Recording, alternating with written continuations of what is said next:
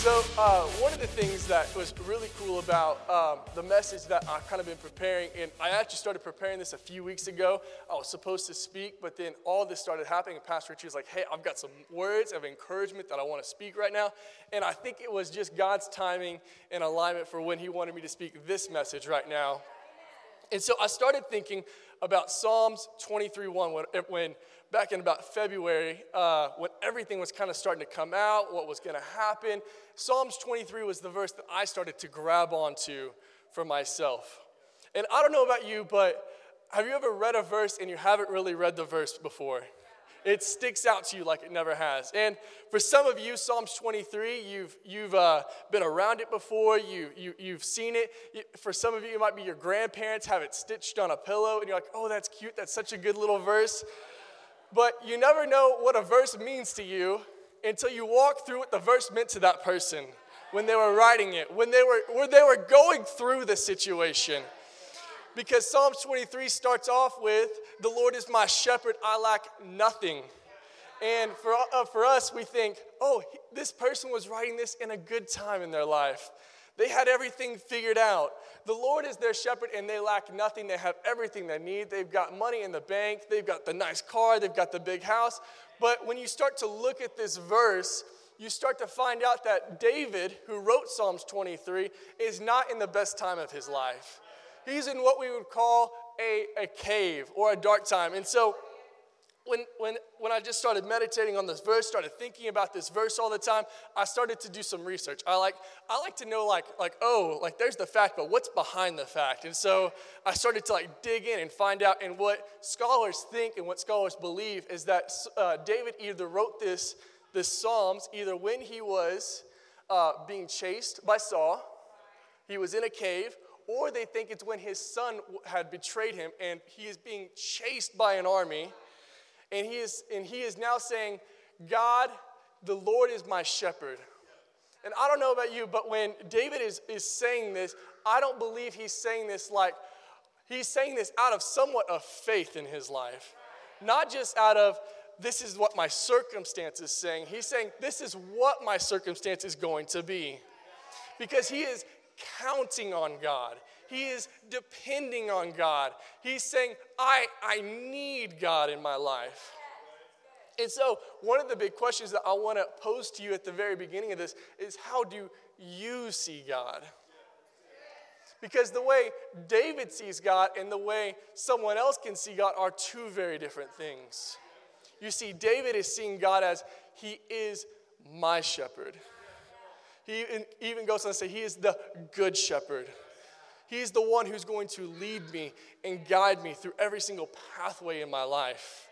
And so because he says that, he has the belief and the turning point in his life to go, God is the good shepherd. I'm going to follow him. I'm not going to just say, oh, well, the circumstance is bad. Saul is chasing me and I don't have anywhere to go. I'm hiding in a cave right now because I am literally running for my life. But David is saying, here I am. God, you are the good shepherd in my life. Anyone else felt like in the past 3 months, like, Lord, you're going to have to lead us a little bit more. God, I'm going to have to follow you a little bit more. God, I'm a little disheartened right now. Anyone else? Just me? Just me? Just me when I was going through everything? When I was locked in my house and couldn't leave? Just me, apparently. But anyway, so David is saying, I'm trusting in God to lead me through this situation. So the Lord is my shepherd. I lack nothing. Verse 2 says, he makes me to lie down in green pastures. He leads me beside quiet waters. So we're seeing again the viewpoint that he has of God. That he's not just the good shepherd, that he is with him, but he makes me to lie down in green pastures. I don't know about you, but I was looking up some pictures of Jesus, and one of the most popular ones is Jesus has his rod right here, and he's just kind of staring off into the distance. Not staring at anybody, just kind of staring off in the distance, and I'm like, what is he thinking right there? Is he thinking anything? What's he thinking through that? And we can tend to think that God is staring off, not concerned about us, but he really is concerned about us. He's looking at us. He makes me to lie down in green pastures. He makes me to lie down in green pastures. The Lord makes us rest. You know, and he's comparing himself to a sheep right now because sheep have to be told to lie down. They won't actually do it on their own. They are told, you have to, the shepherd will come and he'll get them to a green pasture and he will force them to rest so that they won't kill themselves. He makes me lie down in green pasture. He leads me beside quiet waters. You see, they're so dumb and they are obviously covered in wool. So when a sheep will come by a rushing water, if he dips his head in, he will literally, the weight of his wool will then pull him into the water, and he will start to drown as he's pulled off the stream. And so God has to use his hook. He has to pull the lamb out, get him back on water, because he is so dumb, he will literally drown himself trying to quench his thirst. But our God is such a good God that he saves us when we're drowning, and then he says, you know what, I'm gonna lead you beside the quiet waters. The waters where the stream is not rushing, but where you can take a drink in peace, nothing will happen to you. And he's leading us to quiet waters. He doesn't just say, hey, there's a quiet water, go find it. He says, I'm going to lead you to the green pasture, and I'm going to lead you by the quiet water. Where the quiet water is there beside you, where no harm can come to you. No harm can come to you. Verse 3 says, he refreshes my soul.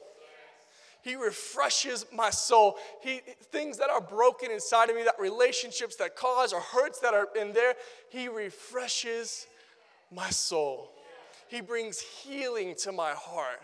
He brings things that are hurting inside of me that I can't explain. He starts to fix and change. He guides me along the right path for his name's sake, because he is the good shepherd. He is the one who's leading us. He is the one who is saying, no, you don't need to go that way. You need to go this way. And he's using his shepherd's crook to tap us, to say, this is the way to go. This is where you should go. And he refreshes my soul. I don't know about you, but sometimes my soul needs to be refreshed. There's something inside of me, sometimes I can't explain why, but I feel this way and I can't get rid of the feeling. But God says, I'm going to come in, I'm going to heal your soul. Verse 4, even though I walk through the darkest valley, I will fear no evil. For you are with me. You can go through things when you know God is with you. You're not stuck in the dark place. You're going through the dark place. I will fear no evil, for you are with me. Your rod and your staff, they comfort me. You see, that rod is used to pull us and to guide us and to help us move from situation to situation. But his rod is there to defend us from the lion. So when the lion comes, he goes, whack, and hits the lion, and we are free and we are safe. You see, it's comforting to know that you have a God who will protect you and not just lead you. Because when you have a God who protects you, you can go, I don't care what's going on in the world. I know my God will protect me and heal me. He will comfort me. He will be right beside me no matter the situation. No matter the situation. Verse 5 is the one that I'm really going to sit and kind of really talk about today. And it says, you prepare a table before me in the presence of my enemies. You anoint my head with oil. My cup overflows. He's prepared a table before me. I don't know about you, but that's kind of an interesting statement to say. Because if you look at the verse again, let's throw that up real quick. I can look at myself and sit here at the same time. You prepare a table before me in the presence of my enemies. I wouldn't have wrote that. I would have said, you prepare a table before me in your presence. Not in the presence of my enemies. Not with people who I don't like. Not with things going on around me that I can't control, that I can't deal with. But you prepare a table before me in the presence of my enemy. You know, that's an interesting statement to make, because God has come in and he has prepared the table before us, and he is sitting across the table of us, And he wants us to focus in on him. He doesn't want us focused on what's going on around us. He wants us to focus in on him. Has anyone else found it hard to turn off the news, to turn off what's going on around us and to say, God, I'm going to focus on you. I'm going to focus on your goodness. I'm going to focus on what you have for me. I'm going to focus on the fact that, God, I know you're in control of the situation and not myself. That I actually don't have the control that I thought I did. And we will say like, okay, like God, I got the table, I'm here, and wow, this is amazing. Wow, you've got all this. You want that from me? Yeah. And when we start to sit at the table, God starts to explain his plan for our lives, and we're like, wow, that's better than I thought. That's better than I thought I wanted. That's more than I wanted to do. Wow, this is amazing. But too often we come and we sit at the table and we're just trying to, all right, I got 10 minutes. Like how much stuff can you tell me in 10 minutes? Thank you, God. 10 minutes, I got to go to work. Sorry, I need to leave right now. And instead, God's still sitting there going, hey, I have a little bit more that I want for you right now. Or, hey, I've got once a week for like 5 minutes a day. But God's saying, why don't you come and sit at my table? Because you have your enemies, and he's prepared this table in the presence of your enemies, which means there's something going on around us that is trying to circle us and trying to bring its head, its life at your table. And his name is the devil. He wants to be at the table too, because when the devil gets at your table, he'll come up, and if you allow him, he'll pull up his own chair when you're supposed to be with God, and he'll say, hey, what's up? Hey, I know you're supposed to be reading your devotional right now, but here's what's happening in the news. And, you should really actually be a little depressed right now. Yeah, I know what's happening. This is just odd. Yeah, you should probably never, ever read your Bible again. You should stop that devotional right now. Miracles actually don't happen anymore. And he starts lying to you at your table. And what God said, and what you have to do is you have to say, no, devil, you actually don't get a seat at my table. You actually don't get to be with me, because this is my time with my God and my Savior who loves me, and he wants to be here with me. Do you know why he prepares the table in the presence of your enemies? Because if it was all good, you'd start looking around going, well, that's cool. Well, that's amazing. But when it's in the presence of your enemies, you start to focus, hey, God, here I am. I want to focus on you right now. I'm here for this. Because when you're focused here on God, you get to have what's in the next verse.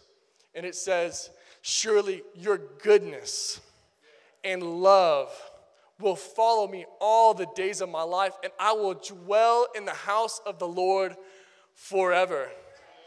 But that only happens when you do verse 5 and you sit at the table with a wonderful God who loves you so perfectly and loves you so intimately that you sit here and go, thank you, God, I love you.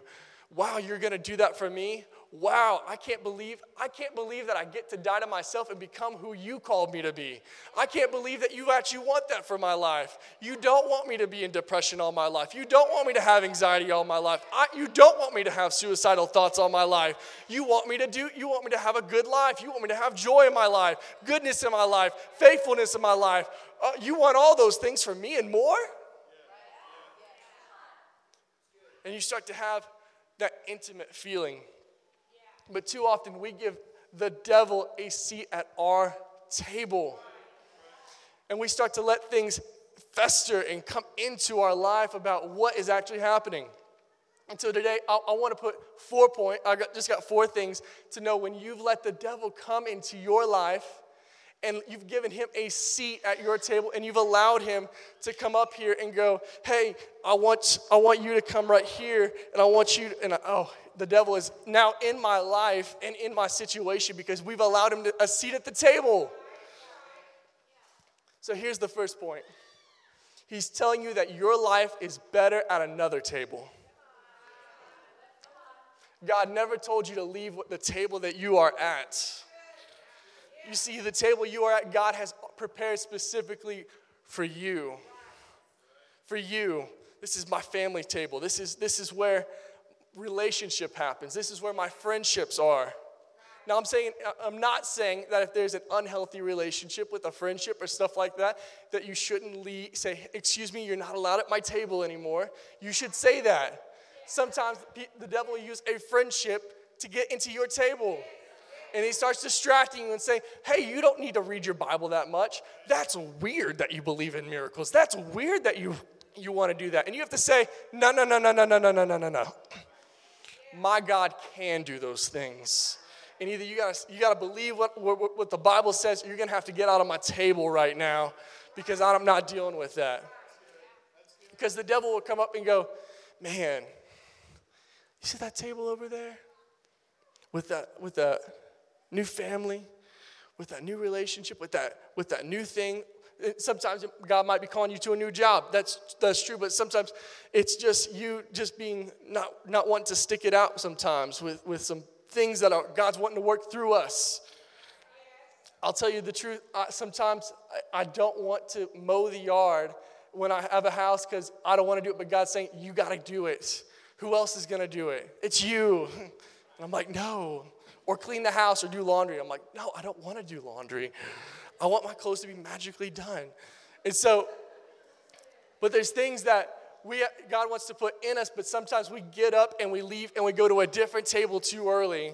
And the thing that God wanted to work in us is then not there. It is evaporated.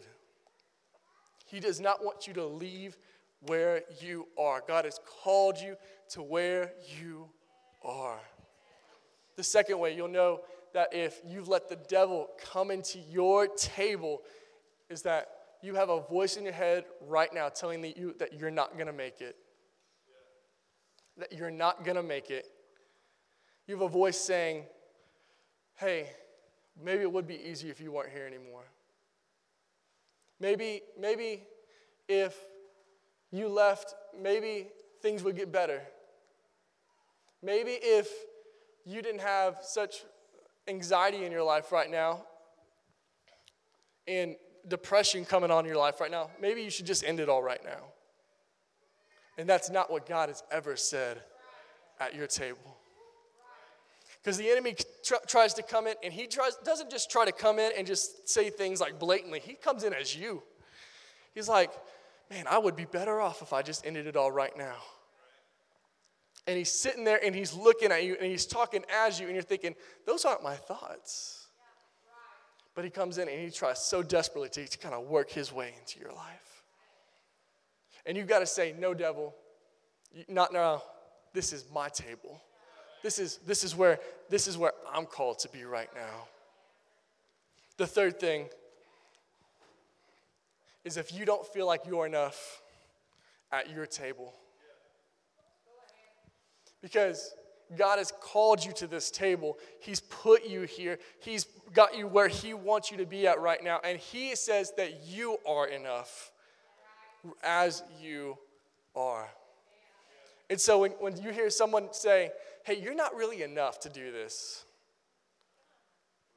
Hey, you're actually not good enough to be here. God never said that in your life.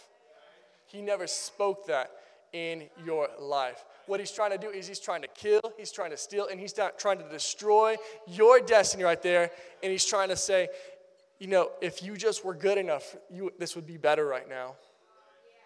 John 10 through 11 says, the thief does not come except to kill, steal, and destroy. But Jesus says, I have come that they might have life and have it more abundantly. And then he goes on to say, I am the good shepherd. The good shepherd gives his life for the sheep. He gives his life for us. He says he is the sacrificial part of the lamb. Because what the devil will come in and say, well, if you just gave more of your time to your spouse, if you just did more things, if you just tried a little harder. But God's saying, you have to work in the grace that I've given you. Not in the grace someone else has given you. not in what other people's expectations are of you. And sometimes you need to listen to those people. Sometimes they're saying, hey, bro, you've got more inside of you than you are doing right now. And it might be, God might be using them to get you to take your next step in your faith, to take your next step in the level of what's happening. God will never condemn you, but he will push you to do what is next in your life. He is the good shepherd, and he gives life in your life. He comes in and he says, I have prepared the table for you. The table for you. You know, I really think that a lot of people are dealing with this comparison game in their life, where they start to think, am I really good enough for this? Because they start looking at other people's lives and going, man, that looks really easy over there. That looks really amazing over there. And what happens is we start to play this comparison game. Well, if only I was this person, or if only I had those parents, or if only I had that situation right there, if only I had gotten that job. And we start to play this comparison game in our life, and we start to undermine what God is actually doing in our lives. We start to underappreciate what God is doing in our lives. Because if you really believe that God's a good God, you would know he has you where you are at for a reason. And we have to stop this comparison game, because it just keeps driving us crazy of, why am I not further along than I am? Why am I not going other places? And it just creates this discontentment in our life where we just believe our life's just not going to be there. So point number 4, if you think you've let the devil at your table, if you think everyone else is against you. Ever been there before? I don't know about you, but I have felt that way in my life before, where I feel like people just don't like me. People just don't want to be around me. People just can't seem to understand what I'm doing in people's lives, or people just don't understand how great of a friend I am in people's lives. Don't you know I'm awesome? Don't you know? And apparently they don't. But we can know that we've let the devil at our table if we think, why am I not further along than I am right now? Why is everyone against me? Man, I can't seem to get a job promotion. My coworkers don't like me. And we start to think that, is everyone against me? And when we hear that, we have to think, I've let the devil at my table. I have put something that should not have been, he should have never had a place in my life. And I've allowed that. Because if I think everyone's against me, then I am obviously in a state of mind that is not good. But God wants us to come around, and he wants to know that even if other people are against you, I'm still for you. I'm still with you in this situation. And what we have to do is we have to get up and we have to say, no, devil, you will not have a place in my life anymore, because my God is a good God and he will supply all my needs in my life. I want to say, don't give the enemy a seat at your table. It is too valuable of a thing in your life to put anybody, to give the devil a seat at your table with an almighty God who loves you, who wants to do good things for you, who wants his life to mean so much more in your life. For us to understand that he sacrificed it all. And I want you to tell you, God gave you the authority to kick him off of your table. But he did not say that it was going to be easy. He said, I've given you a table in the presence of your enemies. And when we're in the presence of our enemies, when we're in the presence of our enemies, it makes us keep our eyes on Jesus. It keeps our eyes on the King. It keeps our eyes on our God who loves us, who wants to do so much more for us. Because when we know he wants to do so much more for us, we will zoom in and we will be here. and not here. You know, one time I was trying to think of a situation where something happened that I was like, what the heck, while I was doing something. And I remember in high school, I went to McDonald's, and my parents would give me like a $5 allowance like every day to like go get some food for lunch. And so I'd gotten the dollar menu, gotten a McDouble, gotten some fries, and I was coming down and I was eating with my friends when all of a sudden this person came up I knew him, but like we were not friends. And like I'm in high school right now. Like I'm growing. Like I need food. And so I've got my 2 McDoubles, and this person comes up and he grabs his chair, brings it up next to mine, and starts eating my food. I don't share food with my wife. I'm like, no, like order your own fries. Like, and they start eating my food. And so I'm going to sound terrible for saying what I said, but I looked at him. I looked at him and I gave him this look of like, are you kidding me? Maybe said something else. I don't know. I blacked it out. I gave him a look and I was like, you do not touch what is mine, what my parents have provided for me, what my parents have given to me so that I can eat for today. You don't get to come in and take what God has given me. This is mine. And so I said some words. I said, get off of the table. And he walked away like, oh my goodness, what did I just do right now? And that's what you have to do with the devil in your life, is you're going to have to say some things. That you can't have what's mine. You're going to have to get out of my table. And this is what God has given me. And you can't have it, devil. This is what God has given me. And God has given you the authority to do that. And so today, as we kind of close, and as I pray, I just want to pray that you would not give the devil a seat at your table, but that you would kick him out if you have. And so would you just bow your heads, and I just want to pray real quick.